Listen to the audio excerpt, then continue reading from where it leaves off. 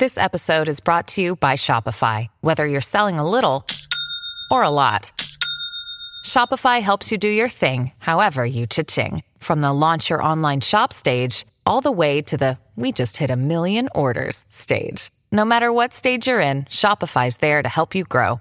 Sign up for a $1 per month trial period at shopify.com/special offer, all lowercase. That's shopify.com/special offer. What's up, everybody? Welcome to Show Me the Meaning, Wisecracks Movie Podcast. Show me the meaning! Show me the money! My name is Jared, and with me today is Ryan. Hey, film fans. And Austin. Yo. All right, so one thing got to say up top here. Austin is having some microphone issues, so actually we're hearing him today through his Apple earbud things, so not the most ideal situation, but we're going to do the best we can. Mea culpa. Yeah, it just was a last-minute technical difficulty, and so we'll do better next time. So sorry about that, guys. But also wanted to have a couple other announcements. So, one, I want to congratulate our boy Austin because he just got a book deal. Woo! Oh, thank Hell you. Yeah, man. So tell us what's going on. What's the book about? And when can we see it on the shelves?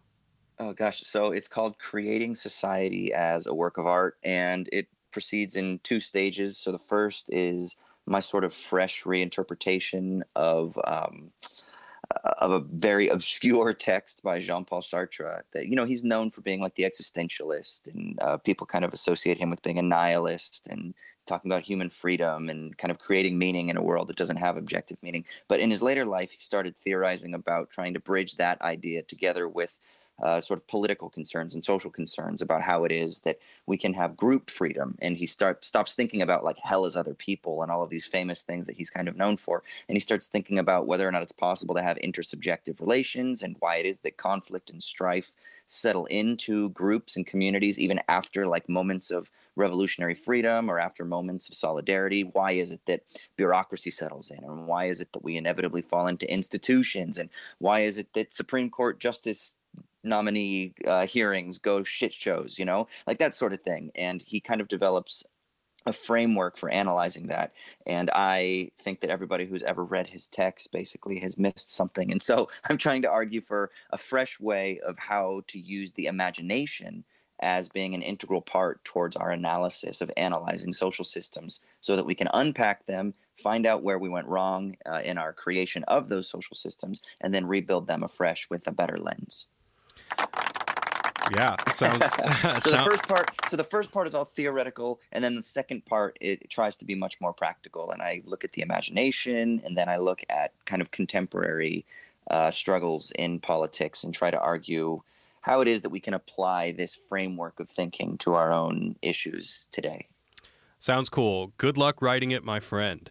Thank you. Yeah, one other thing I want to announce. So we just started something really cool on our South Park podcast. It is a voicemail service. So if you want to give us a call, leave us a voicemail. We, on top of doing mailbag, where we will read your emails with your comments, questions, insights, we'll also have you guys leave us messages, and then we'll play it on the podcast. The funnier, the better. The funnier, the better, but also the more insightful, the better. Or Oh, if yeah, it's that just a too. question, all sorts of stuff. Just if you want to tell Ryan that his voice sounds fat, if you want to tell me I'm too meta, if you want to tell Austin that he wanks off with his intellectualism too much, all of that is up for grabs. So give us a call at 213-534-8807. Once again, that's 213-534-8807. And got some new sound effects today, trying out everybody. yeah. Also, last thing, me and Ryan are doing a Wisecrack live Halloween show October 26th at 10 p.m. in LA with the guys from Funhouse. So Adam Kovic and company. Details to come. But without further ado, today we're talking about John Wick 2, directed by Chad Stahelski, starring Keanu Reeves. As always, let's get some first impressions. Tell me what you think about this movie, Ryan. Well, I wasn't here for It your... sounded like a challenge. That was like Yeah. a John Wick challenge. It's like, how do you summarize your love for John Wick? I mean, it's, man's dog gets killed, man shoots everyone he sees that had anything to do with it. The end. Well, that was the first movie. I know, and so I'm saying I wasn't here for Okay. the first movie. So I just love the concept of John Wick. You know, I love genre movies. I love shoot 'em up action movies. So this is like, I think the best one we got going today. You know, like if the Raid was, you know, did for movies what, you know, like the Raid was the best martial arts movie, you know, that you couldn't touch, and then this is like your best just like if the Raid shoot 'em up movie. If the Raid made as much money as the John Wick series, yes, and I mean the Raid 3 it got popular. The Raid 3 isn't even being worked on right now. Right. It's still going to happen one day, hopefully, but yeah. John Wick 3 is already done shooting. It's coming out in 2019. Super excited for it, but yeah. In terms of John Wick 2, I would say, I mean, it is very similar to the first, I feel like. You know, I mean, it does open up the world a little bit more of how the underworld there works. I love how the fact that pretty much it seems like everyone is an assassin just sitting on the street. Anybody. Like, you know, everyone walking around, which I think is hilarious, and no one just knows it. So yeah, I overall great. I like seeing people get shot in the head, but did it really do more than the first? No, but did it need to? So that's my review. Fair question. What about you, Austin? Yeah. So first time I saw it, I actually fell asleep while I was watching it because I don't know if it was just I wasn't digging it or what. But so the second time I watched it was last night in preparation for this. And listen, I love the first John Wick. And I feel like the way that I had to get into the second John Wick was by remembering, like, explicitly that this is all just continuing from them killing his dog and stealing his car. That was how I could, like, enjoy his rampage. Otherwise, I feel like as a standalone movie, you know how sometimes sequels can kind of function a little bit detached from the first one? Like, yeah, they're sequels, and they're somehow related, but they're still a little bit detached. For me, this one only works if you just keep it in mind that this is still like the same sequence of events. And you have to really make sure that you're like, yeah, this is still all part of it. This is a 4-hour-long movie, basically. It's funny. There's a long intermission. We talked about this in our John Wick 1 podcast, but it's funny how even Ryan, when summarizing what John Wick 1 is, he doesn't even mention the wife, which, as Austin pointed out, is that the dog is simply just a symbol of transference for his pain about his wife dying, but nobody remembers that. It's just that you fuck with my dog, I will burn you to the ground. Yeah. True. Yeah. And so, I mean, I actually think the second one is like, it's not, I don't think it's quite as good because I feel like as a film, it just doesn't have as much story, right? Like, really? Because the setup is all in the first one. That's not true. I mean, only in that you could say the first one is about a guy trying to retire and then he gets pulled back in, and then he gets pulled back in this time, but for different reasons and for reasons that are a continuation of things that are hinted at in the first one. This whole idea that he had to make a deal with this guy Santino that allowed him to, quote, get out the first time. So I think that more so than the dog dying, the common trend is that John Wick is a guy who wants to retire and wants to live a peaceful life, but as Al Pacino said, gets sucked back in. You kind of see that story a lot, right? And so you do. But the guy going on a rampage because you killed his dog because the dog is the sort of emblem of his dead wife, like that shit's that is, I don't know. It just had an originality to it that obviously is hard to sustain in a sequel. That's the only thing. I mean, I still like the fucking movie. It's a good movie, but I'm trying to be critical here. I really, if I had one complaint about this movie, and Jerry, you're gonna hate this, but I wish that the second dog had been killed. I mean, oh, fuck you. You just like Austin just said, you know, like you got to keep the first dog in mind, but there's a second dog. It's like Chekhov's gun. This is Chekhov's dog that we have in John Wick 2. If you see the dog in the first act of the movie, he better be dead by the end in John Wick 2. In the third movie, I think the dog is gonna like kick ass with him. I mean, that's what I want to see. I want to see. I mean, I don't think the dog is going to have a gun with a silencer, but I think the dog will at least like bite somebody, you know, at a crucial moment when John Wick, his safety is compromised, and the dog comes in and saves the day. That's what I want to see. Yeah, I do too. And just you mentioning the silencer. The silencer battle in the train station is hilarious when they're like shooting each other. Yes. Like just trying to silently shoot each other. Yes. There's a lot of really good like action comedy in this movie, more than the first one. So if I had to, I think that I'm glad you brought that up, or I brought that up. I'm glad you brought that up too, because that's my first talking point is about humor in this movie, which I think is what makes it so successful. I mean, obviously what makes it successful is the amazing fight choreography, all of the action, all that stuff, but things like that get too heavy and too serious if you don't balance it out with a little bit of comedy. Amen, baby. And, you know, not necessarily in the Marvel way. I mean, the Marvel movies do it I love how in their own very effective way. But I think this does it in a. I mean, I'm not saying one is better than the other. I'm just saying that this one does it in a bit more of a subtle way. That's pretty interesting. Anyway, why is it? Do you think that sequels tend to go that route more than originals do? Like sometimes the original, I'm trying to think of other examples, and I can't right now. Well, I think but the in original this will come out case- and there's less comedy, and then the sequels come out and they up the comedy, they up the winks and the nods to the audience. Is it because you just can't maintain like I a think level think of of an example of authenticity that? or in this something? case, with multiple facets, they just lean into what works. You think that's it? Yeah. With all the world building and the ways that we discussed in the first one, and the way that they'll use kind of cryptic dialogue to hint at a greater world in which we fill in the blanks, that's done even more so this time.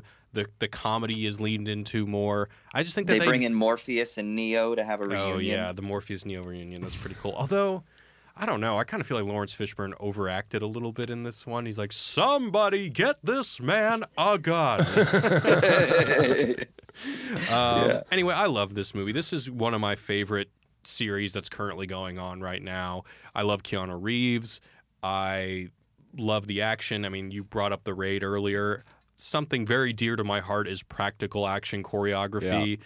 And I just, I love going into a movie and knowing that it's not just a bunch of Hollywood models against a green screen emoting on cue. I was in pain watching this movie at some parts. I mean, you know that even the stunts hurt. Oh yeah, Keanu Reeves got hurt in the filming of the third one. It was a publicized thing. I mean, I don't think he's the second one. You mean? No, the third one that just finished Oh, wrapping wow. a couple months ago. The one with him on a horse shooting a guy in the head on a motorcycle. Yeah. Exactly.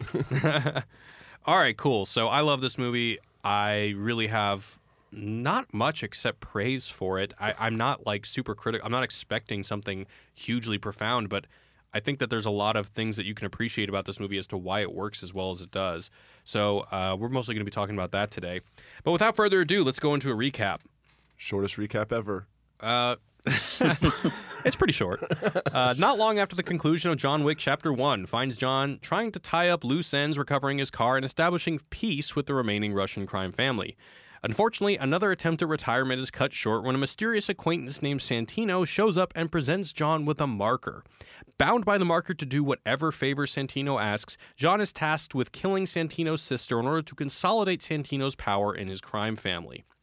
Seeing it as the only way to escape once again, John heads to Rome, gears up, and confronts Santino's sister, who, when faced with the inevitable, kills herself to end things on her own terms. Santino crosses John when he sends mercenaries to avenge his sister's murder. Now John has to kill dozens of assassins on his way to kill Santino. With the entire world's community of assassins after him, John is forced to request the help of the Bowery King, who arms him and points him into the direction of Santino. John pursues Santino through a modern art exhibit, piling bodies along the way until he catches up with him at the Continental. John breaks one of the two cardinal rules of the Continental and kills Santino on safe ground, excommunicating him and forfeiting his life. The manager warns him that he has 1 hour before the entire criminal underground will be after him. So John flees into the city, his dog at his side. End of movie. Hey, it's Kaylee Cuoco for Priceline. Ready to go to your happy place for a happy price? Well, why didn't you say so? Just download the Priceline app right now and save up to 60% on hotels. So whether it's Cousin Kevin's Kazoo Concert in Kansas City, go Kevin, or Becky's Bachelorette Bash in Bermuda, you never have to miss a trip ever again. So download the Priceline app today. Your savings are waiting. Go to your happy place for a happy price. Go to your happy price, Priceline. So the first thing I want to bring up that Ryan already hinted at is humor. And I want to ask you guys, do you guys remember, it's not the first shot of the movie, but it's basically the first thing we see that's not just the cityscapes. It's technically the fourth shot of the movie. But do you guys know what I'm referencing? Give me a little more. Okay, something is being projected on the side of a building before we pan down, before we tilt down and see a motorcycle being like hit by a car or something. Right, yeah. It's like a Buster Keaton movie. Right. It's like some old-timey 1920s movie, and it's like the exact same stunt that we see like right under it a second later. Yeah, I had not noticed this any other time I'd watched the movie, but I found it really interesting. You didn't notice that? It takes up the whole shot. I mean, I don't remember it. Okay, gotcha. And I didn't consider its why it's meaningful. I really think it sets the tone of the movie's awareness of its comedy, because we see a Buster Keaton movie projected on the side of a building, which, first of all, where do you see that happening? I never see that. Where does this movie take place? Is it New York? Is it? I feel like it's New York. Well, I mean, at least I know it's New York at the very end. He doesn't like go anywhere else, right? But it's definitely New York. Well, he goes to Rome. He's in Central Park. Yeah, he goes to Rome. I've seen stuff projected on the side of he's in buildings Rome before, but I mean, it is a strange, weird choice and a strong one to begin a movie with. Yeah, this. it's a strong choice, and it's interesting how the crashes that we hear happening with John chasing the guy on the motorcycle is in sync with the Buster Keaton clashes and stuff, which I thought.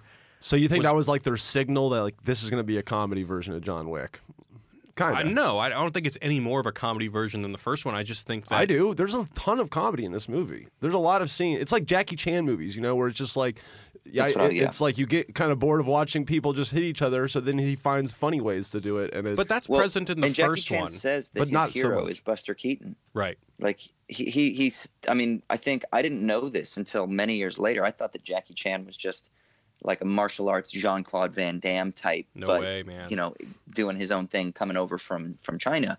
No, he's a physical comedian, or he's a physical performer, physical comedian. So all of his stunts and things, he views himself in the lineage of Buster Keaton, and that this film ties that in as well is, I think, kind of trying to say we are also participating in that same lineage. That's fucking cool.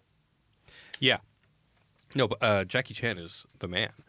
But oh yeah, dude. But even in the first one we talked about in our last podcast, there were times where he shoots a guy in the stomach, the guy's writhing in pain, and he takes the time to reload and then shoots him in the head. We see something similar happen in this one. For sure, there's comedy present in both. But to me, there's like entire comedy sequences. Like that one where there's using silencers in a crowded train station. That is a full-on comedy scene, you know? Yes. And then there's just a ton of moments like that with the homeless guy, and all the homeless assassins.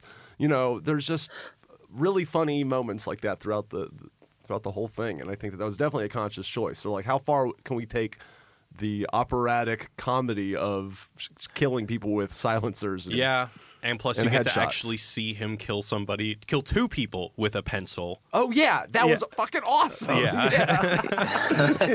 I loved when he held it against the wall and then he just pushes the guy's head into the back of it. Oh yeah. It's amazing. But the thing is you ask most people to think about John Wick, they wouldn't call it a comedy. They would call it a straight action movie. But I really think that the reason why a movie like this can succeed at the level that it does is it undercuts its very dire sincerity. Because you just can't have that kind of morose seriousness uninterrupted throughout a whole movie. Well, what's so awesome about the comedy in this movie is that like you're saying, everybody is very serious. No one ever says a quote unquote joke verbally. Right. It's all you're funny from the situation, the context of the situation, with all these super deadly serious assassins, and then the whole comedy also coming from just how there are rules to the assassin game. It's like these people who are literally kill people for a living, but that's like comedy. That's a whole comedic setup. But everyone is deadpan. Like you're breaking the rules to our killer club right now. Like that's right. Funny. Well, and they also know who John Wick is. So I love that bit at the end when he gives him time. When Ian McShane gives him time, because it's clearly like saying, all right, we're going to cause shit to go crazy in New York City because we have an open hit on you. We've already seen the chaos that you've caused. It's almost like they're giving license for chaos to ensue. They're like, fuck it. Well, which is why I think the ending of this movie is so exciting for the third one, is because we do see these first two movies that are built upon this world with very strict rules that people treat with the utmost reverence, and now at the end of the second movie it's like, well, guess what, all the rules are out the window because you are excommunicado and the whole fucking world is after you. What a cliffhanger. It's not like a cliffhanger as to like, oh man, I can't believe they didn't reveal something essential to the conflict of the movie that we just watched, but if it's a cliffhanger in that, wow, we're about to see what happens when the rules break down of this very civilized and very gentlemanly group of killers. So there's some lines I want to read that are callbacks to the first movie, and a lot of this is in the opening scene. So I love in the opening scene, the two guys, the brother of the Russian mobster from the first one is talking to, I guess, his assistant or something like that, and he says, "Why is this happening? Because my nephew killed a fucking dog and stole his car, a car which is currently among our inventory. So we're giving everything up just for a car? It's not just a car, it's John Wick's car." And then he just goes, "Oh." And everybody just and that's the exact said. Enough said. You don't have to say anything more. It's just that same thing happened with the Russian mob boss from the first one, is when John Leguizamo tells him because he killed John Wick's dog and stole his car, and he's just like, "Oh." And then I love they do kind of they restate the whole monologue about John Wick being a man of focus, commitment. Except this time they cut him off. He says, "And sheer fucking will. He once killed 3 men in a bar with a pencil. I know, I've heard the story." And the other guy's like, "With a fucking pencil? Who the fuck can do that?"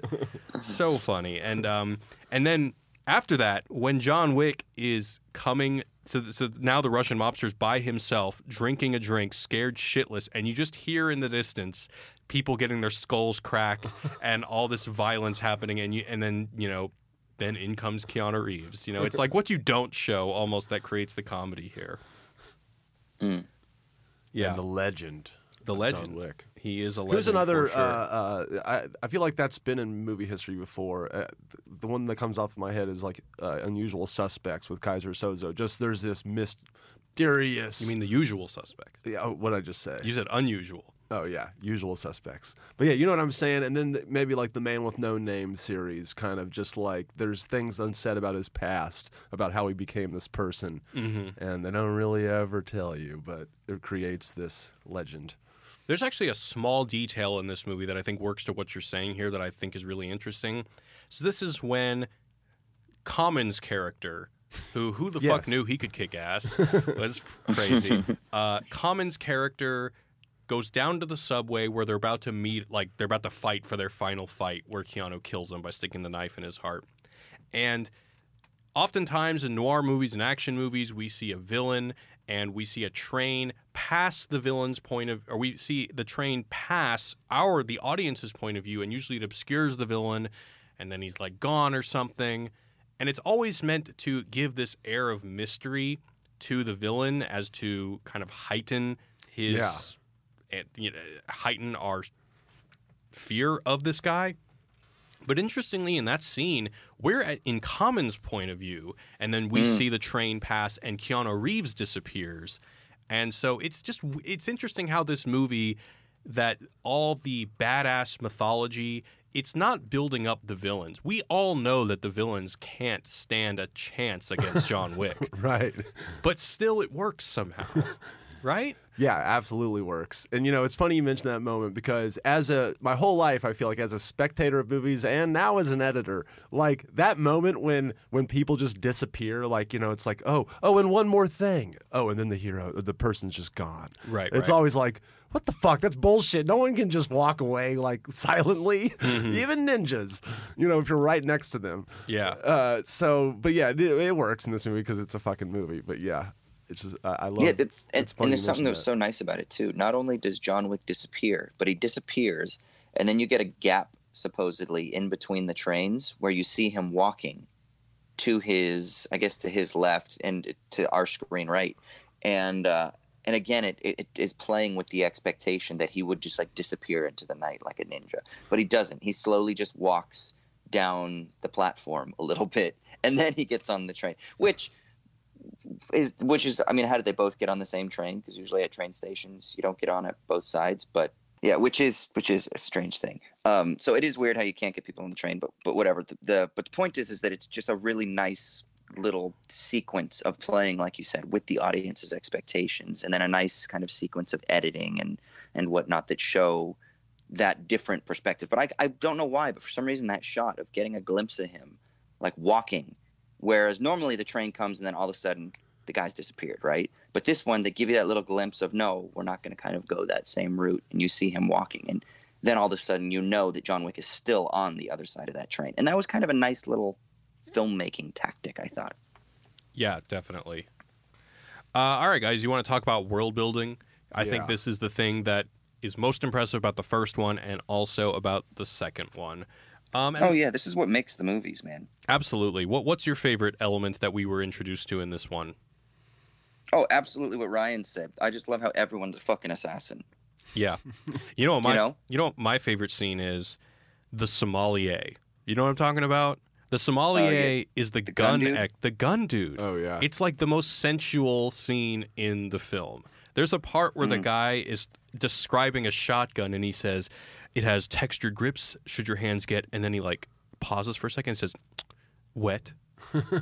It's almost like they were flirting in that scene.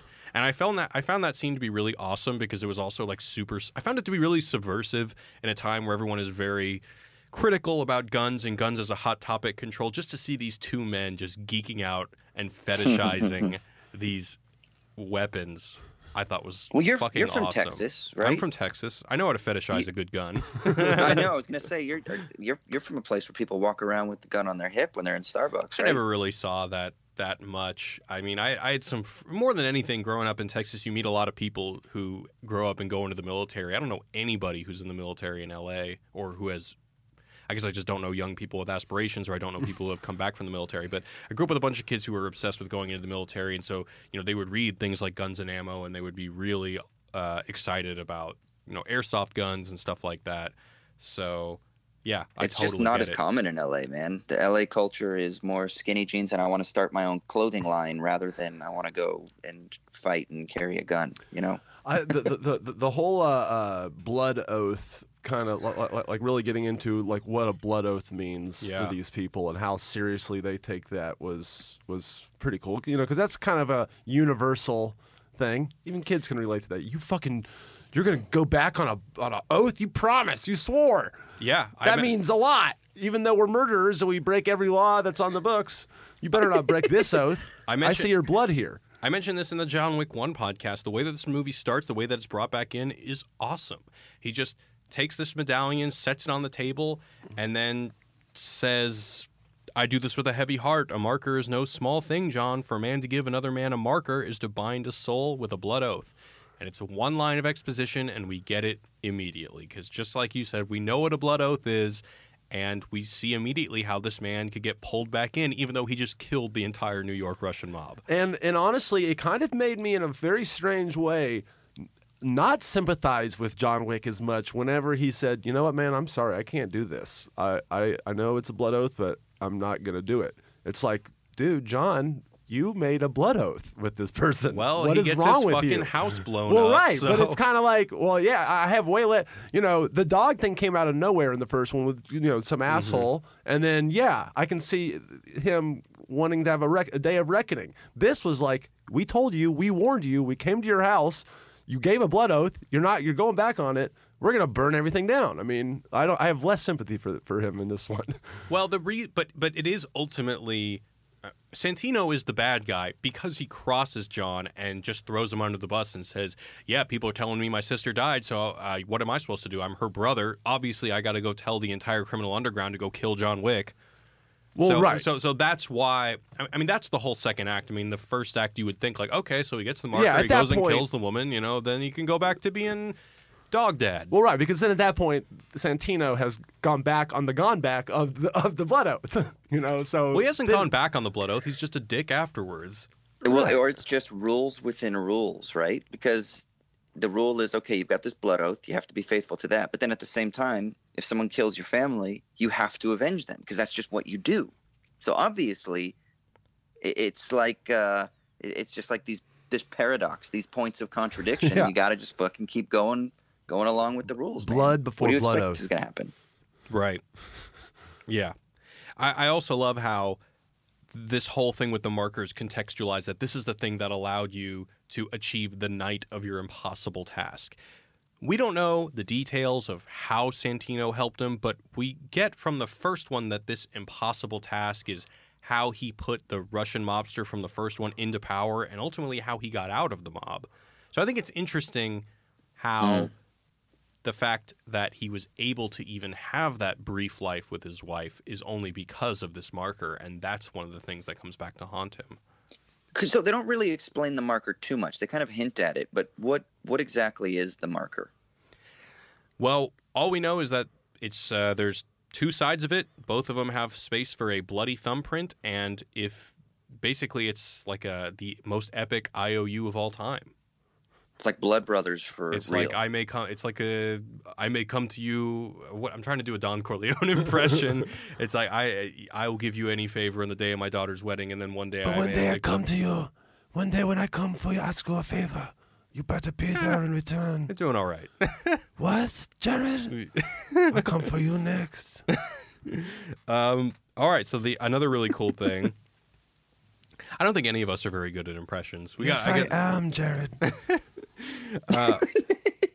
The Bowery King. Let's talk about Lawrence let's talk about Fishburne. him. I love how Keanu Reeves just walks up to this homeless guy and just says, "Take me to him, tell him it's John Wick." And then already our minds are firing off into, oh, okay, so now there's a whole underworld behind homeless people now. Yeah. And then it turns out you think that, okay, he's just going to hide him, but nope. This homeless guy who's supposedly begging for change, the two guys chasing John Wick come up to him, the guy just whips out a silencer and just headshots both of them. And you're just like, what the fuck? And That's amazing. it's so amazing. I love how Well, and they were cops, weren't they? I think they were cops, yeah. I think they're cops, and he shoots them, and then these two other goons come out, and then they drag the cops away. Right. Yeah. Super efficient. Super efficient. Well, it's just crazy. It makes me think that in the third one, are they going to build this out even further so that taxi drivers, they're a part of it, and Yes. soccer moms, Oh, they're yeah. a part of it. Like everyone. I like how they have this really interesting thing with like high class, low class. So it's either a high class sommelier who also sells guns, or like an expensive Italian suit vendor who also sells bulletproof vests or puts them inside the suits, or it's a homeless population who controls an underground arms market, or like they have the Hasidic bankers in the hood who have some sort of understanding with the mob. So my question is, if we take this high-class, low-class thing, what other underworlds would there be in John Wick 3? So I want to ask you guys, what do you think? I mean, I think that since he's going to be it's going to be John Wick on the run, you know. I think that there's going to be lots of like maybe his airplane pilot, maybe his, his bus driver. See, I think it's going to be like, so another thing is that I really like how Santino's character is always associated with like modern art. The last shootout scene happens in a modern art exhibit. You know, it's like interesting. House of Mirrors. Yeah, this world is so gentlemanly. I think that this franchise is actually more similar to James Bond than probably most people would think, because it's very gentlemanly. It's not shaken, not stirred martini or whatever James Bond has, but you know, there's that awesome part where Common and Keanu Reeves get thrown through the glass door, and then they're at the Continental, so they have to be civil to each other, and he says, "It's Scotch, right? It's bourbon, right?" Or I think it was gin, but you know what I'm saying. So one of the underworlds, I think that maybe in the same vein, like maybe the opera house or something, or like the opera singers will sell armed car stuff, or that like a really cheap buffet in Chinatown or something will secretly have explosives in the back. Or Well, I love that the mom with the stroller, you know, the fact that that person's an assassin means literally anybody, you know, because or the woman playing violin in the subway. right. So I think that it's going to be that's going to be where the comedy comes from a lot in the third one. Is just who the fuck turns out to be an assassin, Right. You know, which. Honestly, I love it. I love that idea so much. But if you take it to its logical conclusion, it's like, so these homeless people are assassins. I assume they make a lot of money and they have all these guns and stuff, but they spend all their days just like, are they in costume or are they actually homeless? They're homeless 9 to 5, Okay. and then they go home to their So families. they go to a home. They The go homeless to a mansion. You don't believe probably. that the homeless assassins sleep in the subway and are actually I'm playing the most- part Daniel Day-Lewis style 24/7 No, with sniper rifles I'm underneath. mostly joking. They're method assassins? I don't know. That's a good question. What motivates? Because obviously they probably sell these guns for money. Right. So why? I don't know. What do you think, Austin? Well, yeah, and then remember the operation that they're running on the rooftop with the pigeons has something to do with microchips. So, and they're sending that shit all over the place, right? So they're obviously making shitloads of money somehow through carrier pigeon. Yeah, and then even apparently they have enough money to turn down the $7 million they would have gotten from turning John Wick in. Right. So, which, by the way, interesting fact, apparently a pigeon was just discovered with like shitloads of, I think it was ecstasy pills or something like that, in a little backpack on his back just recently. So I just read this news story and then I watched this film. I was like, oh, I guess that shit does really happen. Wow. You know, I bet you in the future there's going to be lots of drug deals done with drones. Oh yeah. Oh yeah. It's probably I mean, why not right now? I'm sure that shit happens right now. In the future, there's going to be hundreds of them, so you can blend in better. You know, it's probably easier to see a fucking Yeah, but ounce if of you're a weed cop, you going. can't pull over a drone. You can sure Yeah, find. I always wonder, how did they find this pigeon? They must have known about it, and then they went to the place, like what is it, a coop? I don't know what you call a fucking pigeon little nest thing on a roof. They It's a must have known coop. about it, and then gone into that place and found it. Because how the fuck are you going to identify the single pigeon that has a backpack filled with ecstasy pills? Good question. It's brilliant. I think there's going to be, in the third one, there's going to be like cheap knockoff watches in Chinatown are actually weaponized watches or something like that. In the That's comments actually a good guess. in the comment section, Melanin Monster said they had a locker room for homeless clothes members. And That's right. They totally did. There was a whole locker room setup where you also saw the guns. So, yeah, I mean, Thank it you, might Melanin. be So it's a just like character they're playing. Yeah, it might be a hiding in plain sight kind of operation. yeah. that It's like, they're hey, doing. if we need an insider on the subway, we know to call that assassin. You know, because they're the ones playing the homeless person this. So here's year. my question: how are these fuckers getting funded? Like, where's this money coming from? Well, they're selling guns. They're selling guns and they're selling hits. Yeah, so then there's got to be. Is this Contracts. just like? So who's hiring the assassins? Rich people.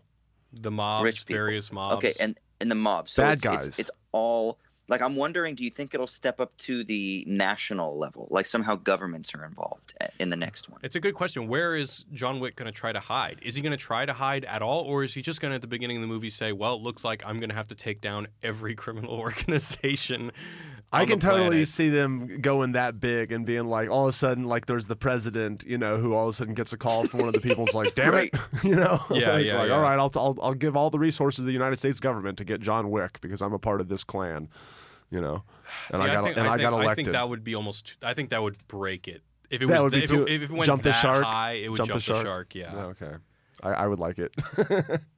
So maybe like right up to that point. Yeah, I wonder that, because it is kind of fun thinking that this is some sort of black market world that exists as the underbelly. But now that they're building it out, they're almost normalizing it a little, almost to the point of like, okay, is this the point of its contradiction? Like, it can't get any bigger than this. We already think that like the violinist in the subway tunnel is a fucking assassin. So too is my Uber driver, right? So how far does this go? Is everybody just a part of a different gang? Like, some people are assassins, some people make bulletproof vests. If you're a graphic designer, you make websites that are actually like covers for hacking. You know, I mean, like you're actually a hacker, but you do it's like working in Hollywood. All the elementary. Everyone in Hollywood works for the entertainment industry. So even if you're like a fucking graphic designer, you make some stuff for the local bank down the road, but most of the time you're trying to work for some sort of TV studio or something like that. I think that chances are they're going to reveal some other faction of the underground criminal world, and it's going to be one that's not associated with the Continental. That I think that there's always going to be the thing in John Wick where John gets into a bad situation and he has to take refuge into some sort of underground world that he's aware of, that he's introducing the audience to. I think that's still going to be a pretty big factor in the third one, because they could just keep And maybe- building whatever they want. Yeah. Yeah. What's your next thing you got on there? So I wanted to talk more about this idea. In the last one, we talked about the idea of memifying actors Yeah. and how Keanu Reeves... In the last one, we were talking about the fact that it's funnier because we all think of Keanu Reeves as Ted from Bill and Ted, or from the surfer guy from... what was the one with him? In Point Break? Point Break. Point Break. And then Or sad Keanu on the bench. well, I think Sad Keanu is the one that really came to mind this time, and how like he's almost like the Sad Keanu version of James Bond, because just like the real Sad Keanu meme, because the Sad Keanu thing is that like he has a tragic life because his sister died of cancer. What were the other sad things that have happened? His a wife and child both passed away. Right. Yeah. So we have John Wick has a similarly tragic situation where he's always thinking about his wife, but there's also something else. Did you guys pick up, maybe I'm overthinking this, but did you guys pick up at all that Santino's sister and John were perhaps once lovers? I kind of got that feeling that they definitely had a past. Yeah. but it's never said explicitly, but there's a part where she gets like so close to him, like she's almost seducing him, even though it's not like a seduction that she's trying to get anything from him. She knows that John Wick is here. He is a man of sheer will. I am going to die. But she gets so close, and then, of course, she gets naked. But there's something about this in how when you think of James Bond, he's like the ascetic James Bond, where he never actually... You think of James Bond, he's always getting the women, he's always got the drinks, but all these things are contextualized in a very negative fashion. We see John Wick interact with people that he had a past with. Even in the first one, there was like that woman at the bar who's like, "Oh, Jonathan, it's good to see you." And there's kind of a hint that maybe they had something. And then there's the woman who tries to kill him that Greg was saying he thought that maybe they had banged before. So it's like he's just as suave as James Bond, but he's the broken James Bond, who we never actually get to see him revel in any of the really awesome things that most spy badass gun wielding dudes get to partake in. Totally. And James Bond, it's funny because if you really like, James Bond should be broken. I mean, he's had so many fucking women he's loved, turn out to either backstab him or get killed by his villains and stuff. But, he just keeps going on and drinking his martinis and from movie to movie. Well, that's why Casino Royale is so fucking amazing, is because it actually gives you a little bit of reason to think that James Bond isn't a sociopath. Right. Yeah. Austin has done some work with us on a couple of videos. We've done a couple of videos now where we talk about this idea of the post-Western. I think this is like the James Bond post-Western. This is the post-James Bond movie. I was thinking that. Yeah, there's the old gunslinger gets drawn back into it after he's retired, and there is that sort of like revisionist Western, Unforgiven sort of mood here as well. Yeah, no, I totally agree.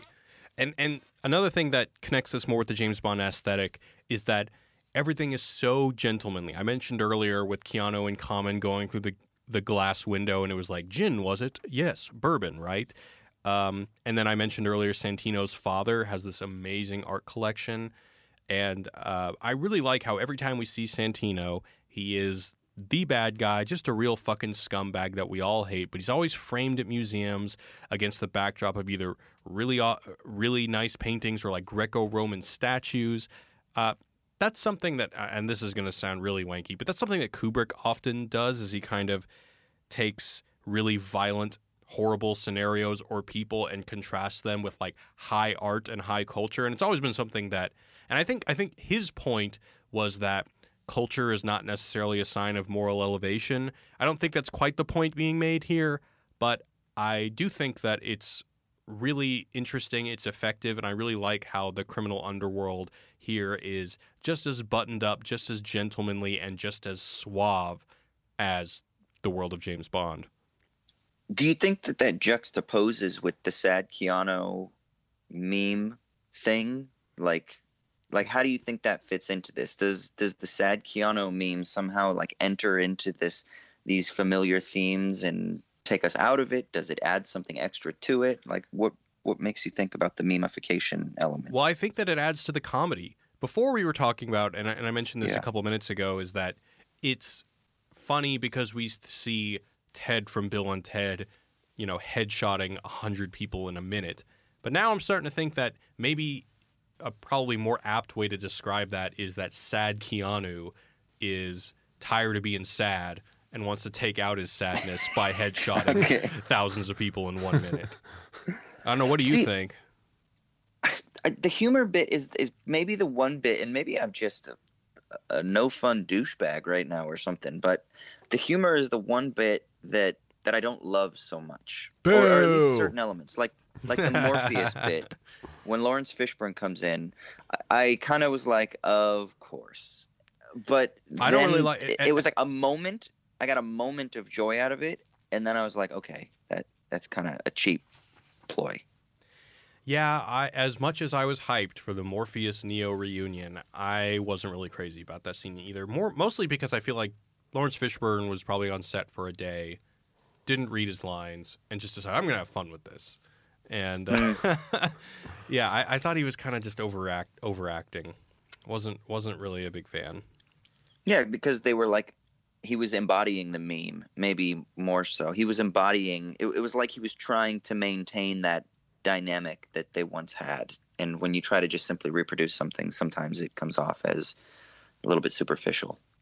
Yeah. Do you think they're going to do a different Keanu Reeves reunion in the third one? Like Alex Winter? Well, I mean, Patrick Dempsey. You've seen the Wait, is it Patrick? Who? Sandra Bullock? The White House one, yeah. Sandra Bullock. That's the Speed reunion. Oh, right, right. It would be a way to inject a little bit of levity into it. I think it is nice. Now that you've mentioned the Buster Keaton thing, I can't get out of now thinking of the film through that lens as being just this amazing expression of physical comedy, physical performance. Because even when he gets shot and he's like lumbering through the club and stuff like that, we talked about this before, he's still superhuman. He takes a beating that is not what a normal body can take, but he at least, they aim at showing that he's affected physically by this, right? And he like leans over and he's like limping, but nevertheless, when it's time to initiate contact, he still beats the shit out of people. And so there is an element that they're being very aware of the physical aspects. And I think that does kind of change the way that I think about the movie now. Like I kind of want to watch it again now and just think about Buster Keaton, Jackie Chan, John Wick. And see how that changes my viewing experience. I really recommend that when the third one comes out, you see it in a theater, because I think in general, when you're in a community of a lot of people, that kind of collective effervescence makes comedy a bit more effective. And then if just one person catches on to the comedy and starts laughing, it really infects the rest of the crowd. And I think John Wick movies are best seen in a crowd because there are like sporadic laughs throughout these badass action sequences. Yeah. Do you guys have a favorite, like either kill or just little action sequence? I mean, for me, when he's in the underground lair after Santino's sister kills herself and he's got those 3 guns planted and one of them is like an automatic shotgun.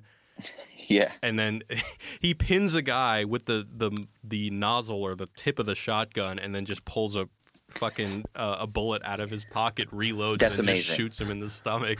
Yeah. That's amazing. Yeah. Yeah, just seeing Keanu Reeves deal with like 3 guns, shoot one out until there's no more bullets left in the clip, throw the gun to the side, pick up one that's even more badass, and then that goes again. So good. I love the one where he just chunks the gun at the guy's face, and then he takes out a pistol and shoots him in the head. Yeah.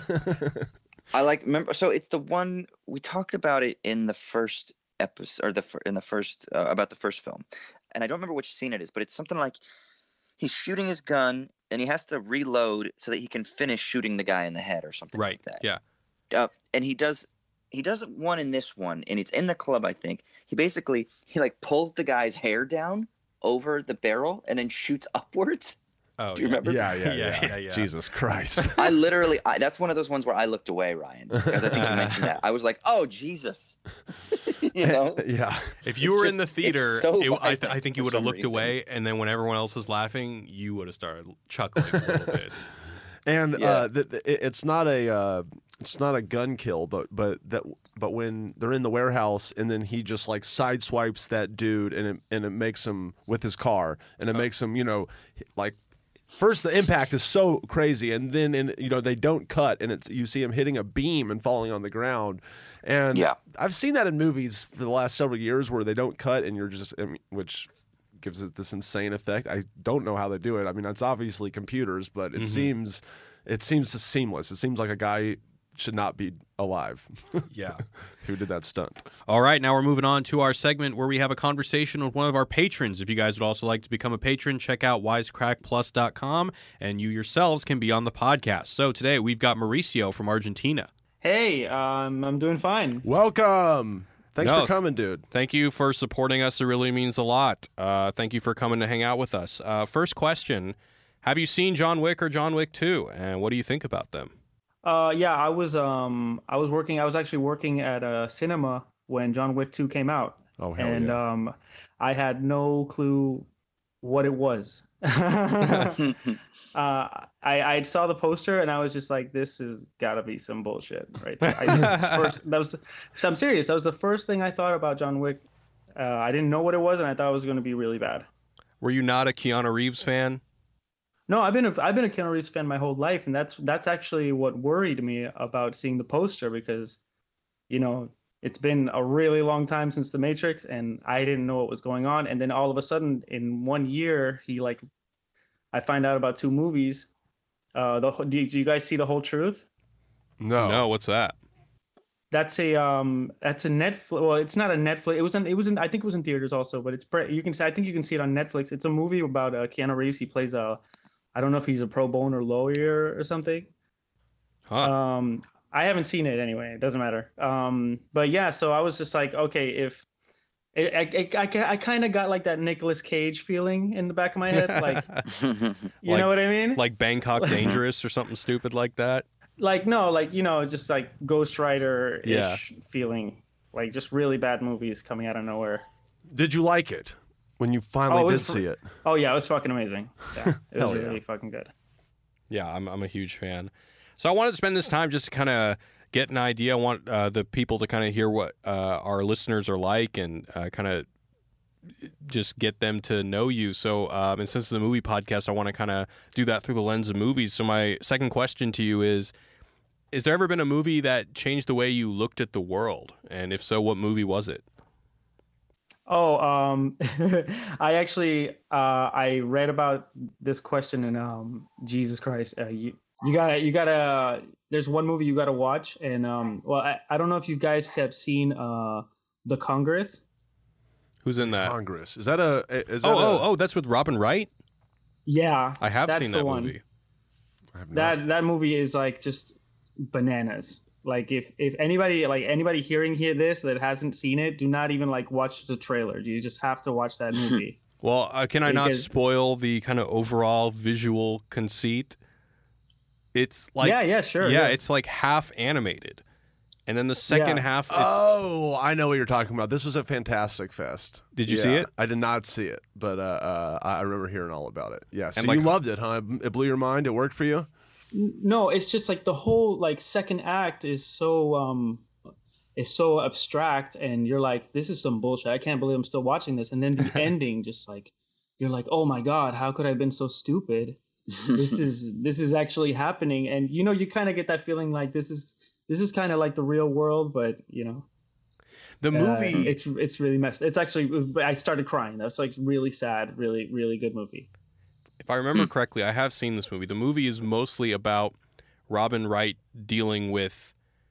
Basically, the movie is like her expression of what it was like. I'm sorry, I have seen this. She plays herself. Yeah, right? and it's her. She plays herself. Yeah. Yeah. It's her dealing with being a objectivized actress after The Princess Bride and losing all her fame and realizing that people just want her for her beauty, right? Yeah, something they talk like about that. Forrest Gump and stuff, right, in it. Yeah.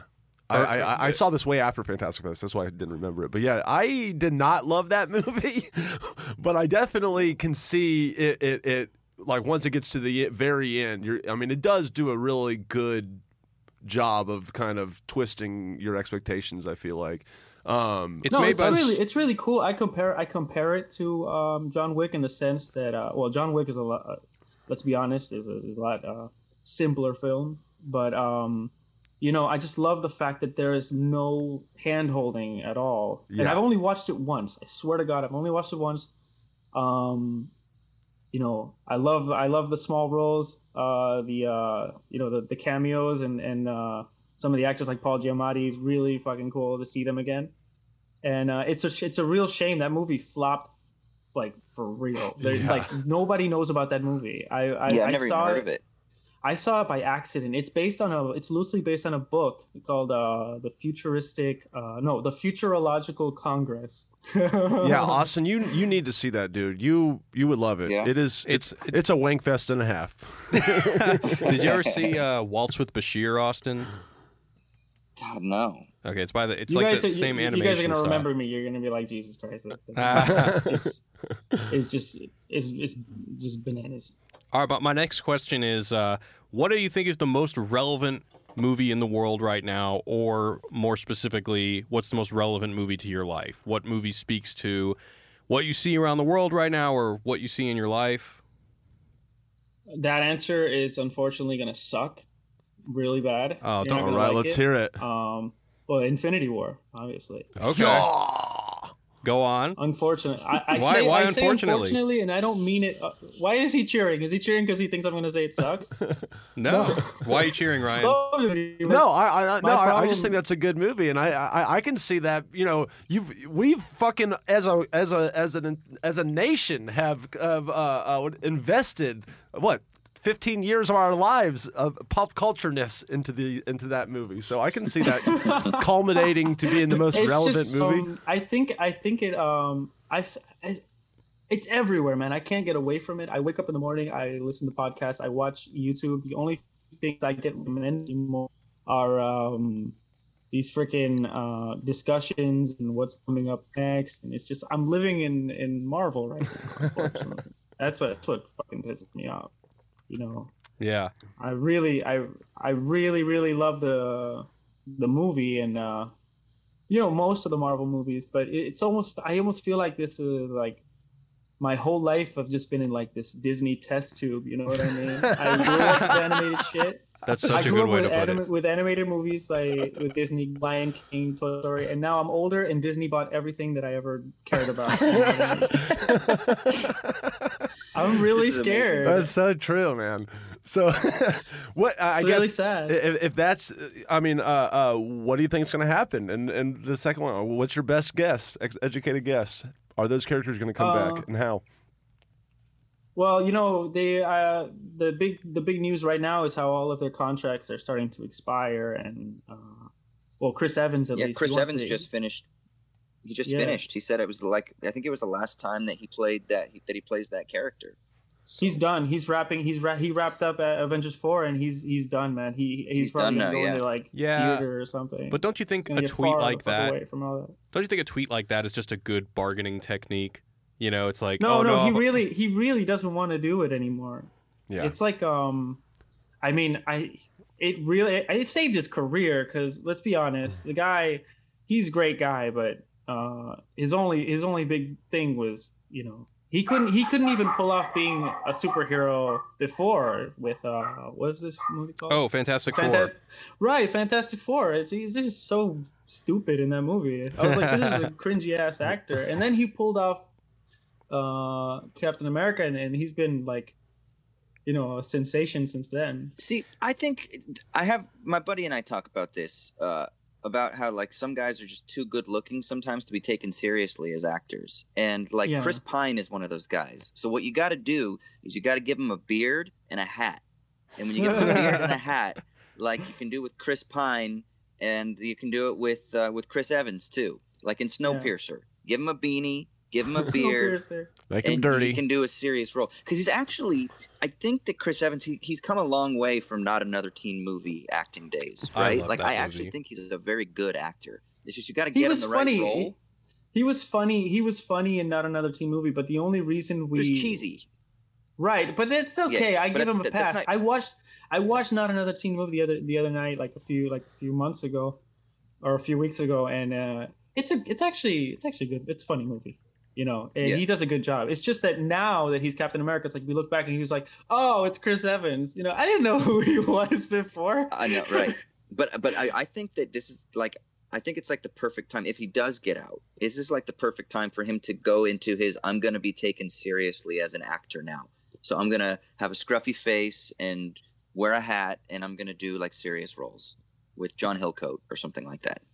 You know, I could see him eventually like getting a nomination or something. I don't know. Yeah, I think so. This is, like I kind of, he's got. Hey, but you know, speaking of actors getting breaks, I'm really excited about Captain Marvel. Like Brie Larson is the shit. I loved her in Room. And my girlfriend is absolutely in love with Brie Larson. I saw her in Community. I didn't even know who she was. That's another example of someone like that's going to get a lot of rep.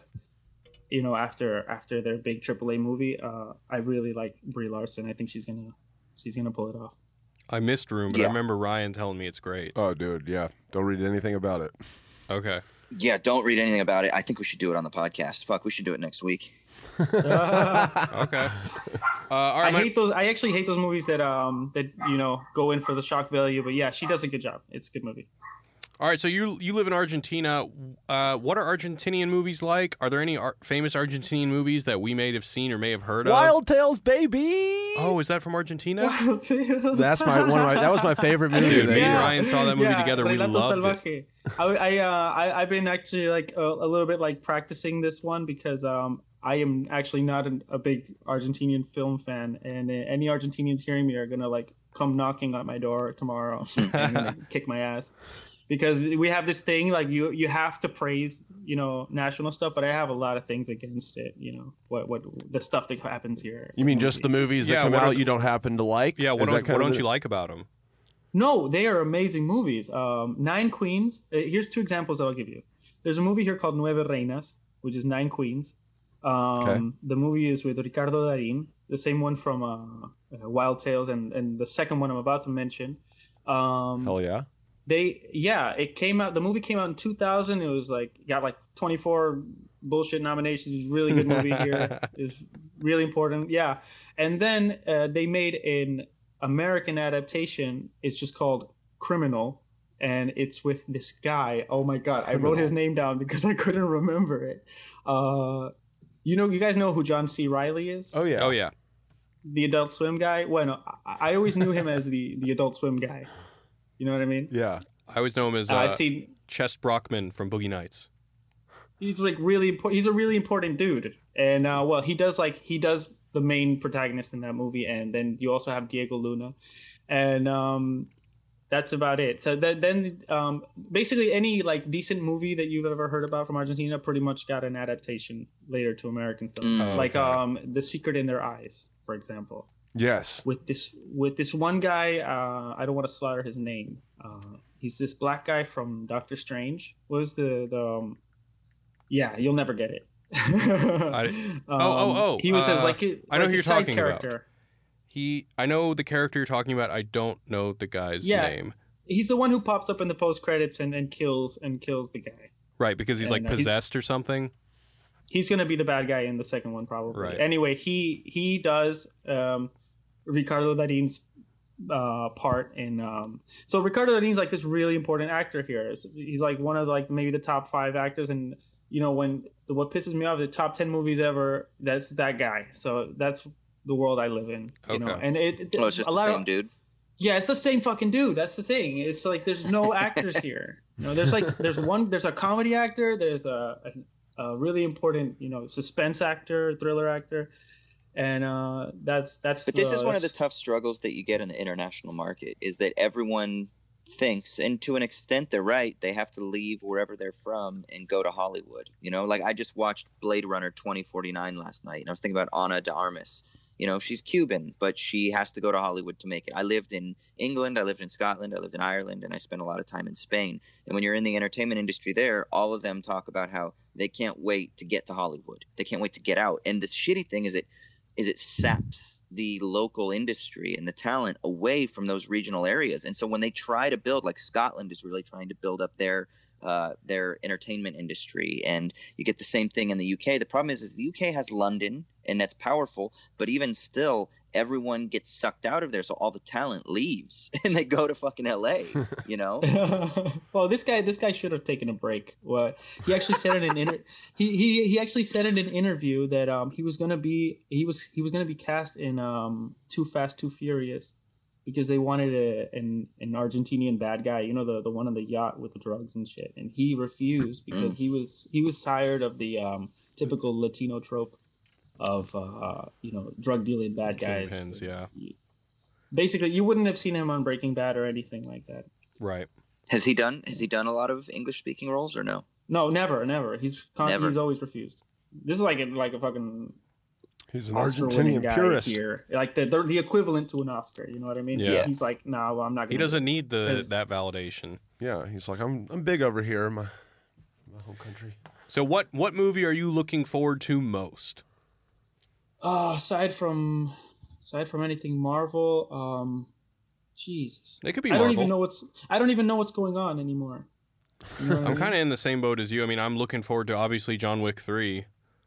Oh well, yeah, obviously John Wick 3. But what I mean is, I only go to the theater like 2 or 3 times a year, and it's probably for Marvel related things. First Man. I went to see Deadpool 2, and I was like, no, what am I doing here? Why did I pay so much to watch this movie? They don't got Movie Pass down in Argentina?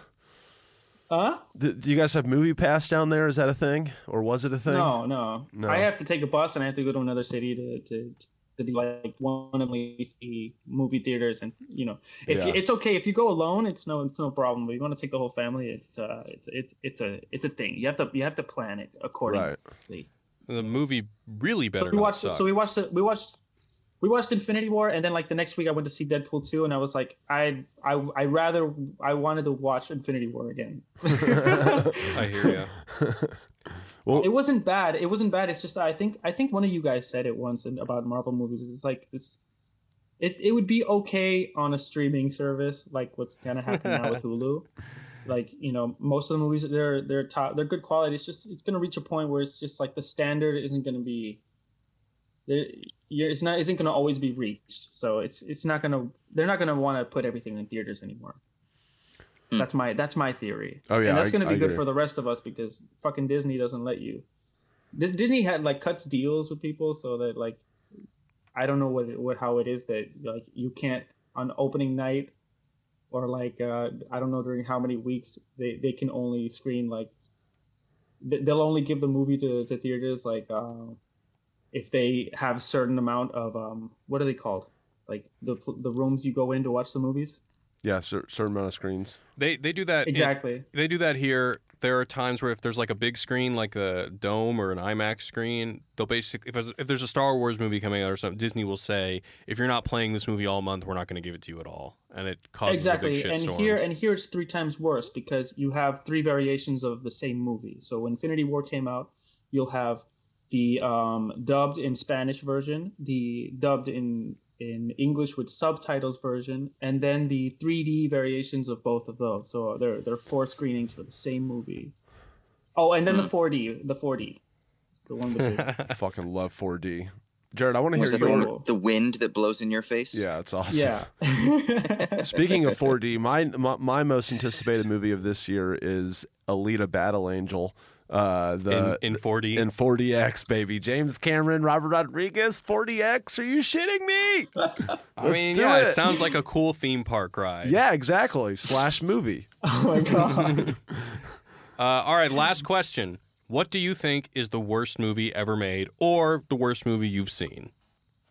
The worst movie I've seen. Do documentaries count? Like, not like those fake ass reality documentary movies that actors make sometimes? Anything. Okay, let's see if you got this one. I used to be a Pauly Shore fan. Go on.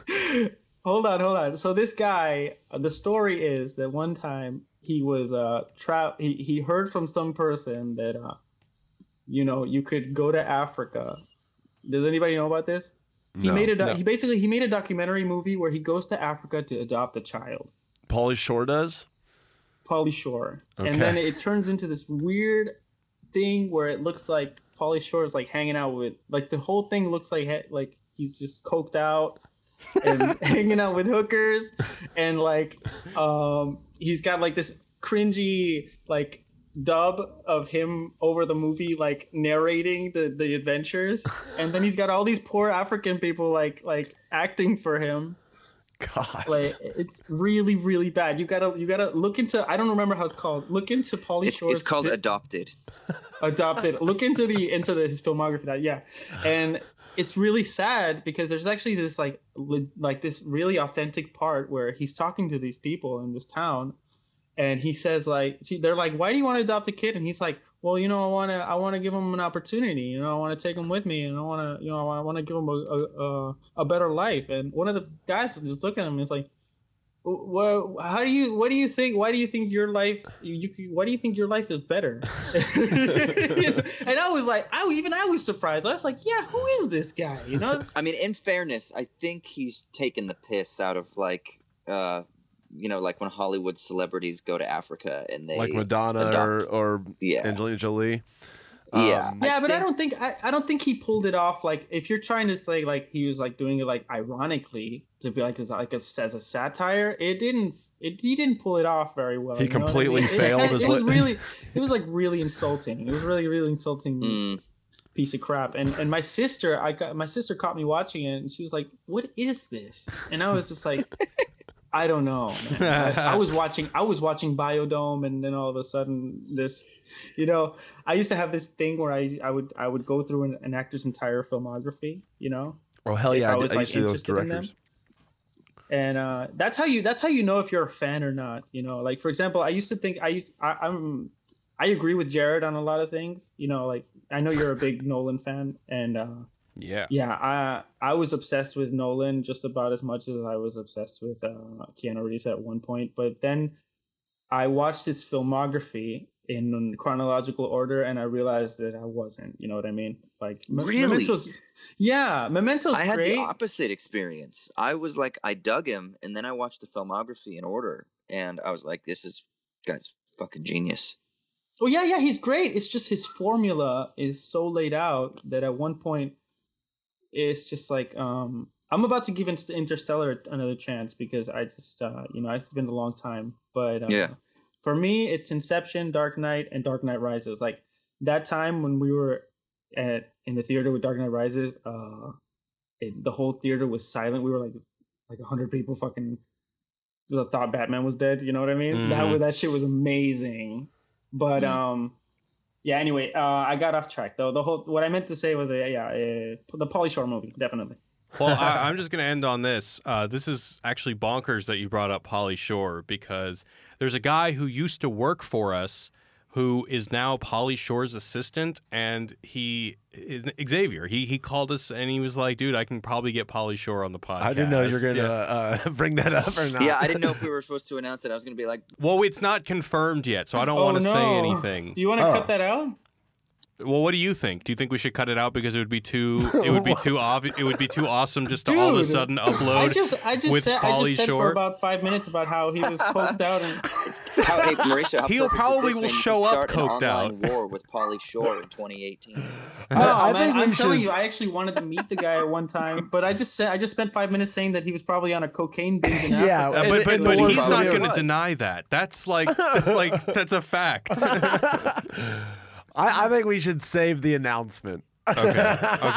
All right. Well, for you, we're going to make it happen, because I was like, I don't know. So wait, but before we go, if we do get him on the podcast, what movie do you want us to do? Because we want to do a Pauly Shore movie, but which one should we do? Oh, Jesus. Biodome or Encino Man, right? Son-in-law. Jury duty. Oh, no. You know what you can do? You guys are going to hate me. Do fucking Andy Wexler. What's the name of that movie with Adam Sandler where he calls everybody to do the movie with him? It's like the Infinity War of Adam Sandler movies. Oh, you're talking about Grown Ups? Where he Sandy Wexler. Sandy Wexler. Yeah. Well, he's a cameo in this movie. I want you to ask. I'll ask him about it, but what's a movie that he's starred in? There's only a handful, Jared. There's only like 10 of them. I guess we'll do. And there's only about 2 that anyone has seen and are good. So Encino Man and Biodome. Son-in-Law is a runner-up, distant runner-up. Okay. Pauly Shore is dead. He was a voice in the Goofy movie. Oh fuck yeah! I love that movie. We'll definitely ask him about that. Okay. There is that movie. Pauly Shore is dead. He was the Leaning Tower of Cheesa. That's him. That's him. He plays like the cool sidekick guy. Oh, dude, no way. That's Pauly Shore. Right, the Leaning Tower of Cheesa. It's amazing that we all know the Goofy movie. Yeah, wow. And he has the great question in Extremely Goofy movie, which is, why do we all wear gloves? And does he get an answer? Oh man. Awesome. All right. Well, Mauricio, thank you so much for hanging out with us. Thank you for supporting us on Patreon, man. It really means a lot. It's been great talking to you. Go feed that dog. Thanks, man. Ciao. Yeah, dude, Mauricio, you're awesome, man. That was a fun conversation. Yeah, absolutely. Yeah. I'm definitely gonna go watch Adopted pretty much tonight. Adopt it. Go watch it, please, in HD. All right, Mauricio, take it easy, man. All right, cool. Take care. All right, guys. I think we should move into the mailbag. Let's do Ryan, it. I think I got some questions printed out for Ryan. All right. Before we get into that, I want to give everyone a reminder that if you want to leave us a voicemail, thoughts, questions, insights, comments, whatever you guys want, number is 213-534-8807. But without further ado, Ryan, you want to read some questions? Yeah. So we got some good Mad Max questions and just little points. So this guy named Steven says the musician Iota played the Doof Warrior, the guitarist from Mad Max Fury Road. The guy with the homemade flame-throwing guitar. So I got to go look up who Iota is. He scored his own music, and his backstory was that Immortan Joe found Doof with his dead mother. So Joe brought him back to the Citadel and raised him with the War Pups. And then Doof wears his mother's face as a mask so he would never forget her. Does it say in the email where he's getting this from? I think this is like from interviews and stuff. Oh. I mean, so yeah, hopefully this is correct. I assume it's on the Because we were internet. wondering what the origins are for something so insane and awesome as the guy with the guitar with a flamethrower at the end who has a indiscernible, bizarre-looking face. Right. So he's thank you an for that, Australian Steven. musician, so that kind of makes a lot of sense. And yeah, apparently he is the dude, the Doof Warrior. The Doof. Okay, It's amazing. You looked it up. Awesome. All right, man. Thanks, Steven. All right, so David wrote in about our Borat episode. Which I was not here for. Right, you weren't here for. But we were, perplexed. Or I think I talked about how I was confused the first time I saw it with the Pamela Anderson kidnapping scene. Yeah. It's just like it comes out of nowhere.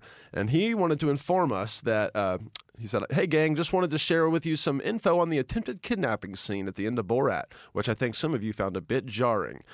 In Kazakhstan, there is actually a tradition of kidnapping the bride, sack over the head and all. This was traditionally if the families involved were unable to afford the typical exchange of money between families and other costs which are involved in a more typical wedding. The somewhat staged kidnapping of the bride was a way of avoiding a degree of shame and embarrassment associated with admitting to poverty while still allowing the couple to marry. Though a quick Google search does suggest this tradition is sometimes abused."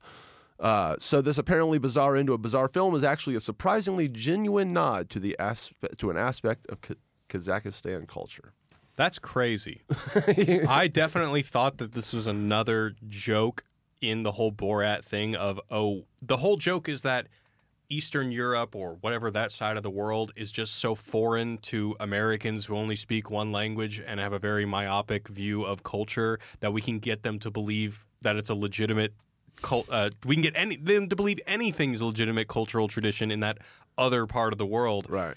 But it's a real thing. That's crazy. Yeah. Well, yeah. I mean, I think that symbolically it's practiced sometimes by some cultures today from like tiny bits that I've heard in like anthropological studies, but it's generally viewed as highly problematic. Do we have a sound for that? even by those culture standards today, but they practice it as like a symbolic gesture to the traditions of the past and things like that. But yeah, no. So you're saying in modern Kazakhstan, you inform your wife that I really want to. You're gonna kidnap. I'm going to kidnap you tomorrow just to do justice you guys to our ever cultural on, like, sports customs. teams or anything like that in high school, and they like tell your parents that they're going to initiate you by kidnapping you, and then at midnight you don't know about it, but your parents let them in your room and they kidnap you. Yeah, we did that. Except my parents are really bad at keeping a secret. You did that? I'd never. Oh, I got kidnapped. I didn't Really? kidnap someone. I did. Jesus Christ, Jared. Yeah. I mean, it's basically just like a bunch of people that you go to school with that have never seen you in your room before just come in your room and wake you up, except I knew it was coming, so I was awake, and I had to pretend to be asleep. Yeah, see, I didn't know. It happened to me a couple of times. Neither time my mom, she was all into that shit, man. So thanks for the trauma. You've both been kidnapped, huh? Interesting. So these were some comments in our live chat here. Okay. This Brian D says my favorite scene of the movie is when John Wick time travels to write his history report. Hell yeah, and he gets Napoleon and Sigmund Freud and Abraham Lincoln and Genghis Khan. Yeah, I like that one too. That was a good scene in that movie. God, I cannot wait for Bill and Ted 3. I don't know what the plot is going to be, but I don't really want to know until I'm sitting there in the theater. But they better make it awesome. They've had the plot for a while. It's circulated on the internet, and so you can actually see what it's about. It should be interesting. Okay, cool. I'm for it. Rolf Ransom said an oath is an oath is an oath about when we were talking about blood oaths. That's true. I agree, Rolf. Princess Rippy thinks John Wick is about love and forgiveness. Forgiveness. Yeah. Interesting. It's about because these people like to hear more. have like a very methodical way of forgiveness. It's like there's a whole process of it. You will be forgiven if you do this, and well, this. That's an interesting thing that I'm curious is if there is some sort of holy, not often talked about way that John Wick can redeem himself in the eyes of the Continental or something like that. You know, like there's only one way to reinsert yourself and recommunicate yourself in the Continental, but it is an ancient way that nobody has ever done. I can see something like that happening. Yeah. See, because they do talk about eye for an eye, right? Right. At a certain point in the second one. I don't know if they do in the first one, but they mention it at this point.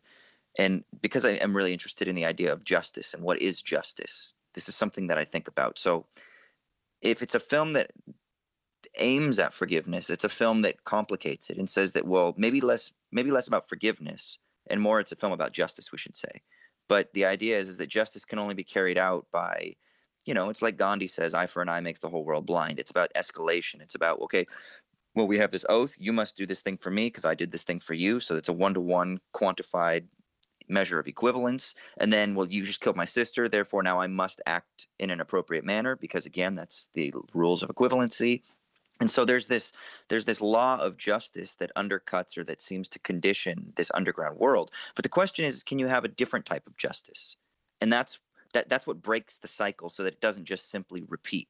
And maybe that's what that ancient tradition will do. Like that's where Jesus comes in. That's the Jesus myth or the Osiris myth or various other, the sacrificial lamb, right? Rene Girard talks about the idea of the scapegoat.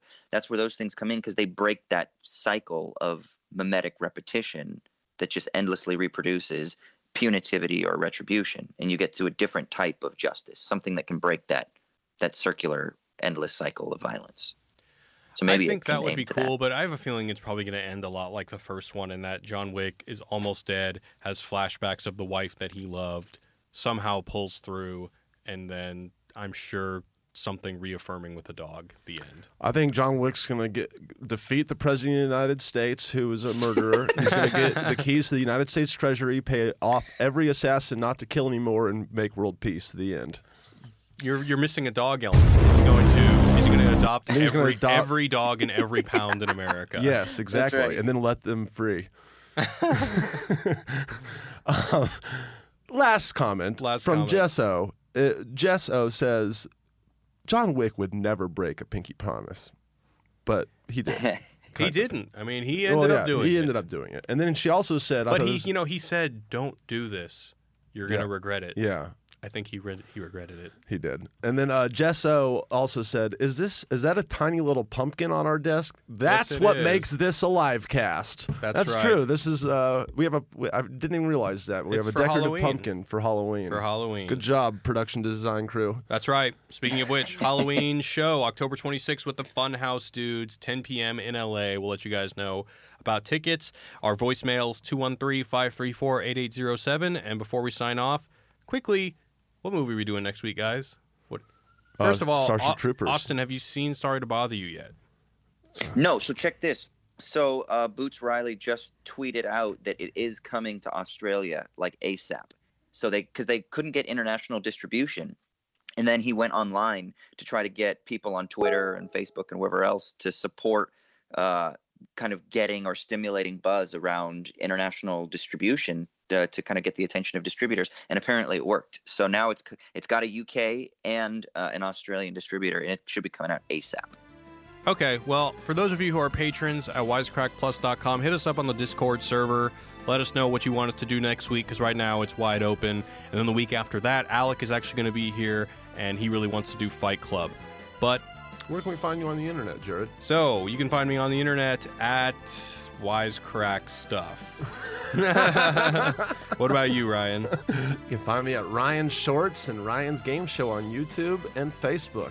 I'm releasing a PSA, a call to action, tomorrow for all Ryan Haleys on YouTube. There's a bunch of us out there, and we need to bind together, unionize, and really, all subscribe to each other's channels. So I thought you were libertarian. What? But you have own free will. No one's compelling you to join our union. Okay. And Austin? Yeah, hit me up on Twitter, Austin_Hayden. I do a philosophy podcast called Owls at Dawn that you can check out.